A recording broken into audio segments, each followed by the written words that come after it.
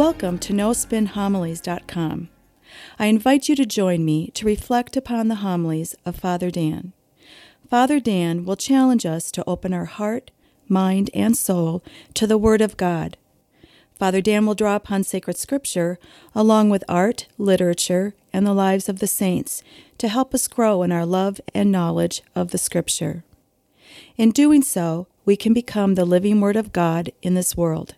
Now it is my pleasure to present to you No Spin Homilies.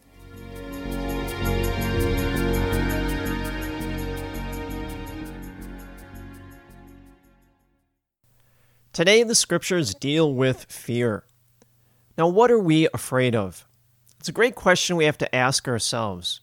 What are we really afraid of? Are we afraid of an unexpected health diagnosis? Are we afraid of the loss of our job? Are we afraid of failure itself? We could be afraid of animals. We could be afraid of heights or closed spaces, claustrophobia. We all have fears, and those fears influence us. They influence our decisions, maybe even our life. But when they become powerful enough, they can govern our lives. I'll give you a great example of this.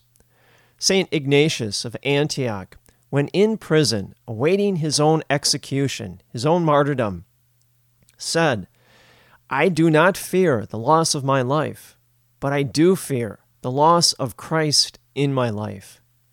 It's pretty profound when you think about that. I'll say it again. I do not fear the loss of my life, but I fear the loss of Christ in my life. Well, I think the first reading and the gospel speak plainly to that. The first reading is from the book of the prophet Jeremiah. Now, once again, we have to understand the whole context in which this first reading is set in.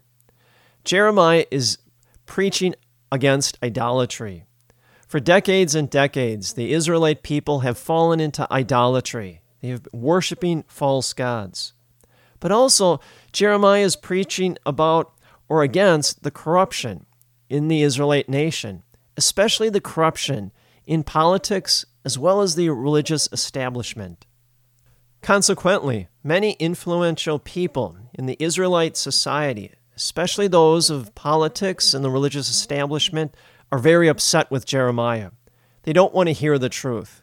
They don't want to hear God's message. They want to maintain the status quo because it benefits them. Also, because of Jeremiah's message, he feels alienated from everyone, especially his own family. All are turning against him. The people are plotting against him, and he knows it. They're watching and they're waiting for a right time to catch him and kill him. Now, with that in mind, go back into the first reading and read it again. It's going to make more sense. Jeremiah said, "I hear the whisperings of many, terror on every side. Denounce, let us denounce him. All those who were my friends are now on the watch for any misstep of mine. Perhaps they will trap me, then they can prevail over me and take vengeance upon me. But the Lord is with me. Like a mighty champion, my persecutors will stumble. They will not triumph." Well, the Israelites are waiting for any opportunity, any excuse to kill Jeremiah, to get rid of him. And Jeremiah knows this. He's terrified. They're threatening his own life. Now, for years, the Israelites have criticized Jeremiah, intimidated him, even bullied him. But now they turned it up a notch. Now they're threatening his very life. And yet, for all those fears don't govern Jeremiah's life. Instead, there is one central fear, one overarching fear that governs Jeremiah's life, and that is the fear of St. Ignatius, the fear of the loss of God in Jeremiah's life. Jeremiah knows as long as God is in his life, he can persevere. Not only that, but the challenges that he's facing, he will prevail over them. That's why he says, "The Lord is with me, like a mighty champion. My persecutors will stumble. They will not triumph."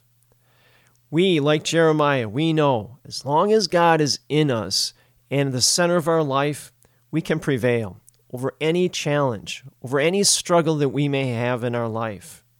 because God truly is our champion. Now, that's a great segue into the gospel. Jesus is also talking about fear to his apostles. Notice what he says. Fear no one, and don't be afraid of those who kill the body but cannot kill the soul. Rather be afraid of the one who can destroy both soul and body in Gehenna. Well, Jesus knows that fear is a strong motivating force. Jesus realizes, just like Jeremiah, the apostles, after Jesus ascends back into heaven, will face an onslaught. As they continue Jesus' work here in this world and establish his church, it's not going to be easy. It's going to be very challenging. Just like Jeremiah, the apostles are going to face criticisms, intimidation, bullying, even threats on their lives. We all know that many of the apostles were systematically hunted down and executed. And yet, Jesus doesn't want the apostles to fear this. What he wants them to do is have one fear and one fear alone, the fear that governs their lives, and that's the fear of the loss of God in their life. See, Jesus wants the apostles and us to have such a fear. Why? Because it becomes a strong motivating force. Sometimes fear can be good, and Jesus knows this. It motivates us. It shapes and governs our life and how we practice and live out our faith. I'll give you a great example of this. Say your family has a history of heart disease. Your family has a history of heart disease that runs from generation to generation, a history of strokes and heart attacks, congestive heart failure. So you say to yourself, given my family history, now I'm at risk. And so now it becomes a fear for you. But it also becomes a strong motivating force to change your life and change it for the better. And so you start exercising on a regular basis. You establish a diet and adhere to it. You watch your cholesterol and your salt intake. You get annual physicals rather than getting a physical every 10 or 20 years. See, all these things help you to avoid that fear. And so, what's the result? Well, now you're living a better and healthier life. Now take that and apply it to the spiritual life. And this is at the heart of Jesus' teaching for this weekend. If we have the central governing fear of our life, the fear of the loss of Christ in our life, then we will be motivated to live good, healthy, and spiritually active lives, to avoid that fear, to make sure that the absence of Christ in our life never happens. Now, I'm not naive to know that, we all have fears in our lives. We can't ignore that. We have fears of, as I mentioned before, maybe unemployment, fears of divorce, failure, claustrophobia. We all have fears. They're all legitimate fears, and yet they shouldn't govern our lives. Instead, the central organizing fear in our life should be the fear of St. Ignatius of Antioch, the fear of the loss of Christ in our life. Now, I want to make clear here, we shouldn't be cowering like church mice. Instead, we should have that fear, but it should be a motivating force to live good, spiritually strong lives, to live out our faith, to make sure that fear never happens at all. Another way to think about this is preventing the loss of a friendship. Think of a person right now that you cherished for years and years, a person that you have loved, maybe a best friend, maybe your spouse, and all of a sudden there's a rift, there's a division, and it gets worse and worse. This person that you have loved for many, many years, for all your life, they no longer speak to you. They no longer visit you. They're slowly drifting out of your life. This is a person you once cherished, and now they're leaving you. This is the last thing that you ever wanted, or last thing that you ever thought possible would happen, and now it is. So what do? You make sure that it doesn't happen. You try and prevent it to the best of your abilities, which means you do what? You talk to this person every day. You call them up. You visit them. You do fun things together. You go out to movies. You go out to lunch.